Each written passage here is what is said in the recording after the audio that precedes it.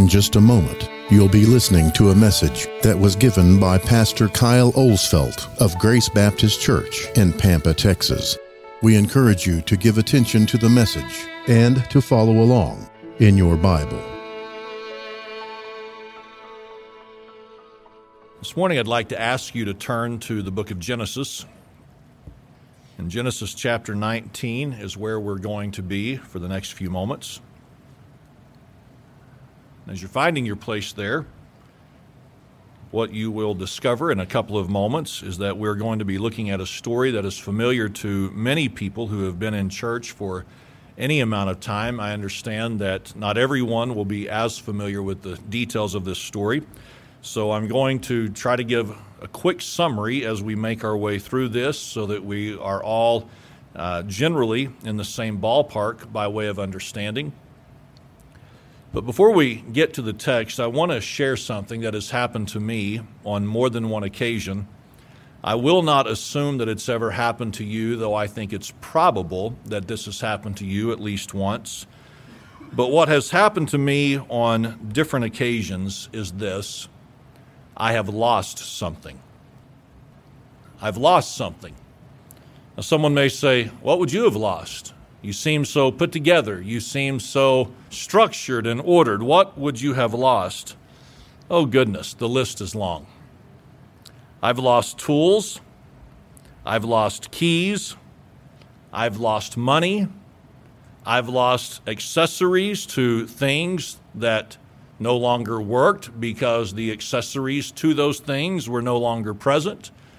The list could go on and on. Those things over time that I have lost. Now, if you can relate to me on this matter of losing things at some point, I want us to consider this, that there are different reasons for why we have lost things. Now, I'm not going to deal with all of them today, but there are at least two reasons why I have lost things. These seem to be the most predominant reasons. The first one would be this: I was careless with the item. I don't know if you've ever done this, but like for myself, I've taken a particular item and I've just set it somewhere mindlessly, thinking, oh, I'll remember where I put it. I'll remember where I set it. I've got it in a safe spot, no problem. Only problem is I was careless and I wasn't really engaged in what I was doing, and so my carelessness helped me lose a particular item. But it could have also been something like this: just in the busyness of everything that was going on, maybe in the haste of certain activities taking place, an item was lost, an item was somehow discarded, whatever it was, and I was incapable of finding it. So I've lost items. Those are two of the reasons why I have lost them. And again, this is true of me, maybe not so much true of you, but some of you probably understand what I'm talking about. And that is this: didn't know I lost it until I needed it. I didn't know I had lost that tool until I was trying to find the tool. I didn't know I'd lost my keys until I needed my keys for that particular door. I didn't know I had lost my money till I went to go get the money and the money wasn't there. I didn't even know I'd lost it until I needed it. And then once I realized this thing is lost, man, it's frustrating. You ever been there? I know I've got that tool somewhere. Where is it? I just had those keys just a couple of days ago. Where are the keys? It can be so frustrating when you know you had it, but you've lost it. You don't know where you lost it, or it wouldn't be lost. Now, as it relates to a lost item, I think we know this to be true. Sometimes we find that item, and that's a glorious moment. Sometimes, though, we never find the item again. Lost forever somewhere out there. And then this happens as well. Sometimes we find the item, but by the time we have found it, we no longer need it, or it's no longer of value to us. We found the tool, but the project's over. We found the keys, but we've already had a new set made. Whatever it may be, we have found it, but it now serves no purpose, and finding it seems pointless. So we know this. I just want to summarize this and have us think about this statement. It is never a good thing to lose something of purpose and value. It's never a good thing to lose something of purpose and value. Now, as we think on that, as we hopefully give that a little bit of attention, I want us to think about two characters that we read about in the first parts of the book of Genesis. In these opening chapters of Genesis, we read of a man by the name of Abraham and his wife Sarah. We know that they're an older couple by the time we're introduced to them, and we know that God said to Abraham, I want you to leave your home and I want you to go to a country that I'm going to show you. And Abraham conveyed that message to Sarah, and together they picked up their roots. They picked up everything that was precious to them, that would have been essential to them in this journey that they would soon find themselves in or on. And they're making their way to where God is going to one day show them. Someone else we read about in this story of Abraham and Sarah is a nephew that they have by the name of Lot. So you've got Abraham and Sarah and Lot, who accompanies him or them with his family. And as you read through the story, what you find is that the scripture says is that Abraham was an extremely wealthy man. He had a lot of livestock, which would have been an indication of wealth in their day, but he was just a very, very wealthy man. And the scripture lets us know that Lot, though he was not at all near the level of wealth of his uncle Abraham, Lot had done well for himself as well. So Lot had his family, and Lot had his livestock and all that would have traveled in his group. And then you've got Abraham and Sarah and everything that they had.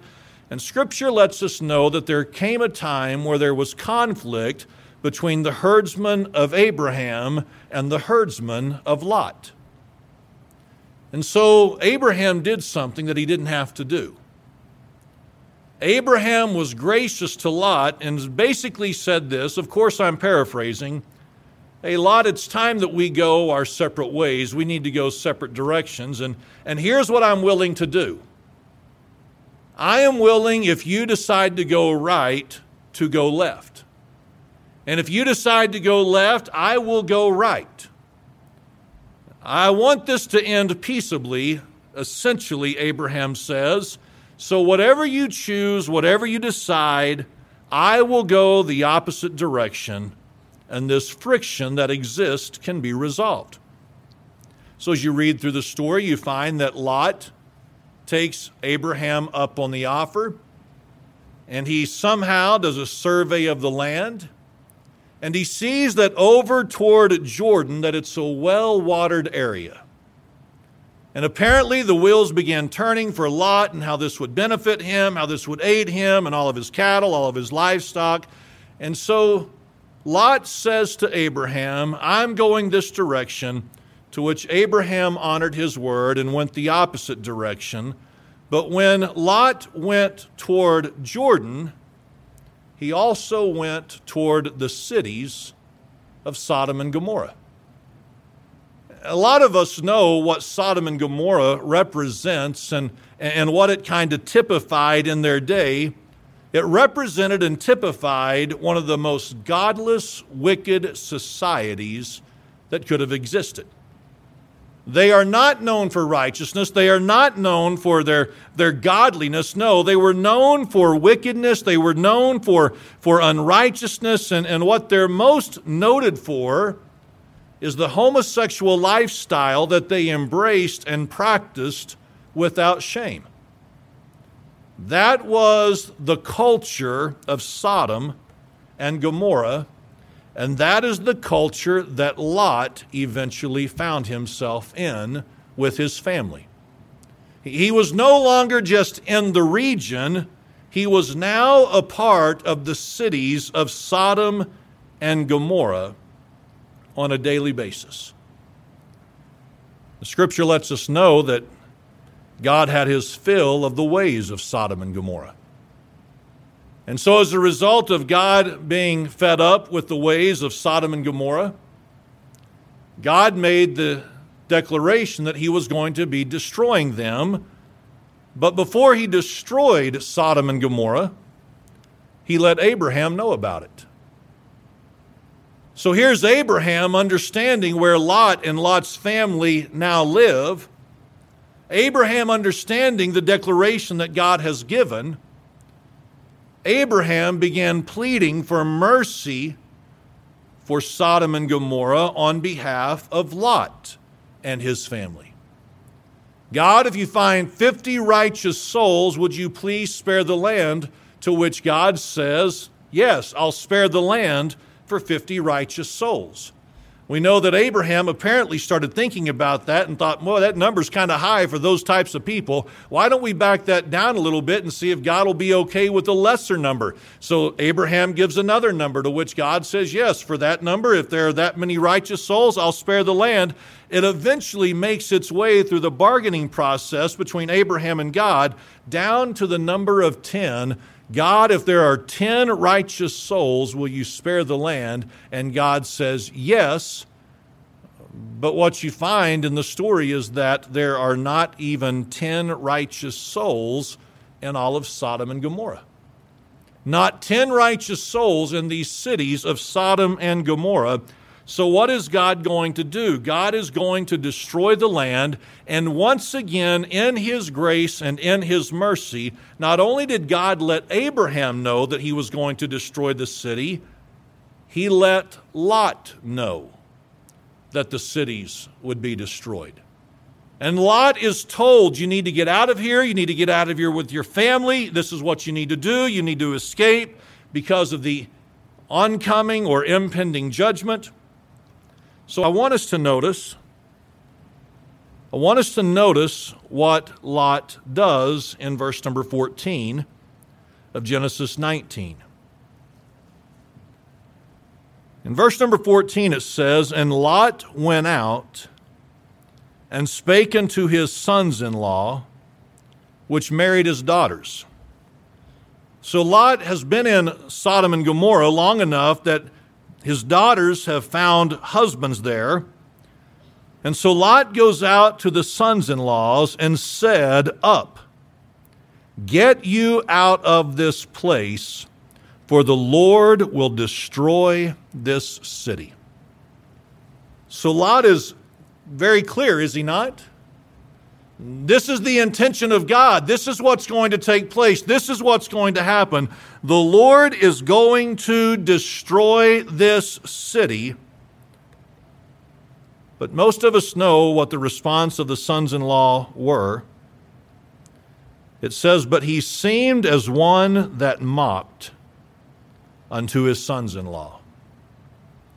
It says that he seemed as one that mocked unto his sons-in-law. What does it mean to be as one who mocked? What does that statement mean? The idea is this, is that the sons-in-law just thought Lot was joking.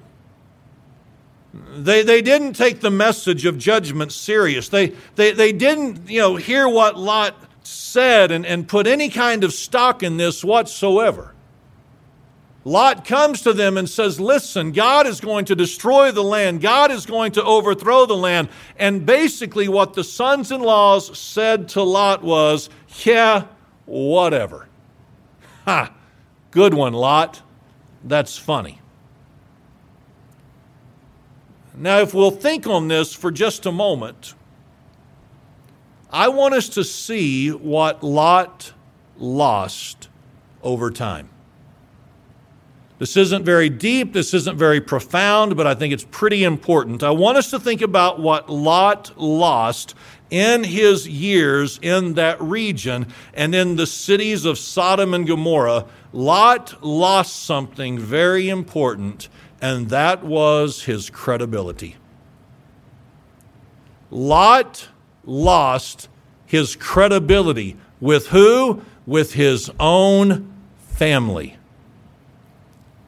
God comes to Lot and says, I'm destroying the cities. I'm going to wipe them out. You need to get out of here. You need to rescue yourselves. You need to save yourselves. Get your family and get out of here. So Lot goes and he pleads with his kids and their spouses, and they don't take the man serious. He lost his credibility. Now, the question could be asked, like the process of losing anything else, how did Lot lose his credibility? I mean, if his own sons-in-law and their wives, his daughters, would not listen to him, how did Lot lose his credibility? Well, the answer that a lot of people, that many people would like to jump to would be this, that it was the issue of compromise. That Lot should have never found himself there in that region in the first place. He should have never moved to the cities of Sodom and Gomorrah. And no doubt that plays a part of it, but it could have been so many little things that led to his loss of credibility. Not just one item, not just one issue, not just one particular act, but many different things that contributed to him losing his credibility. But nonetheless, it is clear in this story that with his own family, Lot had no credibility whatsoever. And the unfortunate thing is this: he didn't even know he had lost it till he realized he needed it. Before this messenger appears and says that Sodom and Gomorrah will be destroyed, Lot most likely assumed everything was fine. My kids love me, my in-laws love me, I mean, everything's going fine, everything's going good, we've got a good relationship, all is well. He didn't even know he had lost credibility till the day he needed it, and he no longer had it. So what did that lead to? Well, it led to the destruction of his daughters and their husbands. Those kids were lost in that destruction in part because Lot had no influence in their lives, because he had surrendered credibility at some point in the past. That which was of purpose and that which was of value was completely lost. And for Lot, that was something that would never be regained. It was too late. Now, this morning, I want us to think about the similarities between the story of Lot and where we're at today. How many of us would acknowledge and confess this morning that we're not exactly living in the godliest of nations and the godliest of times? I mean, that's the world that we're living in. We're not exactly known for being a godly nation or a righteous nation anymore. No, kind of like Sodom and Gomorrah, we seem to be embracing everything that's perverted and everything that is vile in the eyes of God. That seems to be the world that we're a part of. That seems to be the world that we're living in. And for people who have any kind of spiritual depth or spiritual awareness, here's what kind of looms in the back of our mind, and here's what just kind of lurks in those dark places that we don't always talk about, that at some point, God is going to have to judge our nation for the sin that we're living in and the sinful lifestyle that we seem to promote and flaunt. It seems as though judgment is coming our way, and if it does come our way, it's deserved. I don't see how we could argue such a statement or such a thought. That being so, here's what seems to happen. As our world seems to be declining, and as lives seem to be deteriorating, people of a spiritual mindset begin to develop a burden for those who have no concern for the things of God. You've probably seen this happen or witnessed it at some point. There's somebody who begins to have some kind of an awareness, some kind of an awakening that, man, this world is in bad shape and we can't keep going on this way forever. God's going to judge. And even without God's judgment, you're making a mess of your life and you're going to regret this. And so the person who begins to have this awareness and this awakening and this burden that begins to grow in them, here's what happens many times. They begin to express their burden to the ones that they care about.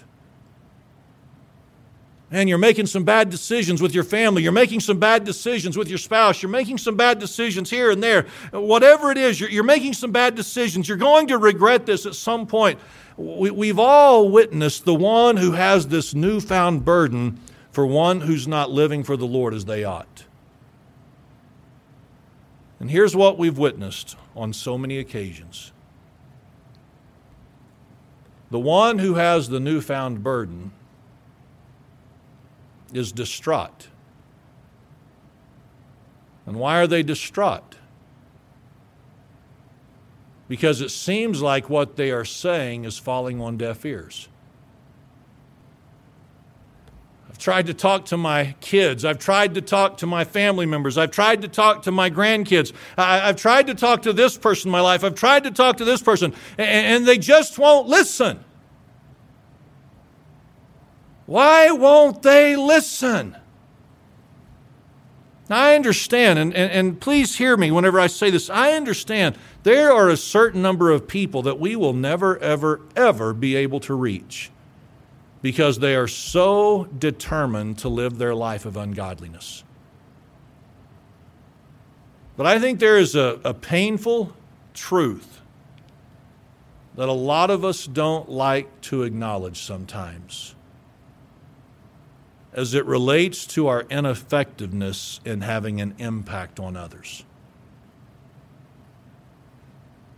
And what we don't like to acknowledge and what we don't like to talk about is this. In the past, we lost our credibility. We just didn't know it until we needed it. We lost our credibility. How did we lose our credibility? Well, it could be through any number of ways. It could be through the area of compromise. It could be through the area of worldliness. It could be so many ways in which we have sacrificed our credibility, and we didn't even realize we had done it until we were trying to make a difference in someone else's life. And then it's like it hits us in the face. There's a reason why they don't take us serious. Because of how we have lived in front of them for so long. Have we ever stopped to think why the worldly, ungodly people aren't too impressed with what's going on in a church like ours? Because they're not ignorant. They're not without some discernment. They look at how the family unit looks. They consider how that husband and wife interact. They see how the kids are living. They see what's important to us. And here's what they're able to determine more times than not, that outside of the activity of going to church on a weekly basis, there's really not a nickel's worth of difference between them and the person who's trying to convey a burden to them now. Your marriage is no better than mine. Your kids are no better than mine. Your situation's no better than mine. So you go to church. Good for you. Get off my case. We've lost our credibility in so many ways as believers. We didn't even realize it until we needed it. And you know this, and I don't mean to just keep repeating myself or repeating things that you already know, but sometimes we never get that credibility back. No matter how we try to rectify the situation, no matter how hard we may work at rebuilding things, we never get that credibility back. Sometimes we get it, but it's too late with certain people in our lives. And sometimes the one that we care about the most are the ones that we'll never have any impact on. And so all we can hope for at that point is to maybe have some impact in someone else's life. I want to challenge us this morning, and I want to encourage us this morning to think about this truth. That really there's nothing more important or more valuable than our testimony, which is obviously attached to our credibility. If you want to have influence, you have to have credibility. You have to have it. End of discussion. If you've appreciated this message from Kyle Olsfeld of Grace Baptist Church, let us know by contacting us on our website at gbcpampa.com or on our Facebook page, Grace Baptist Church, Pampa, Texas.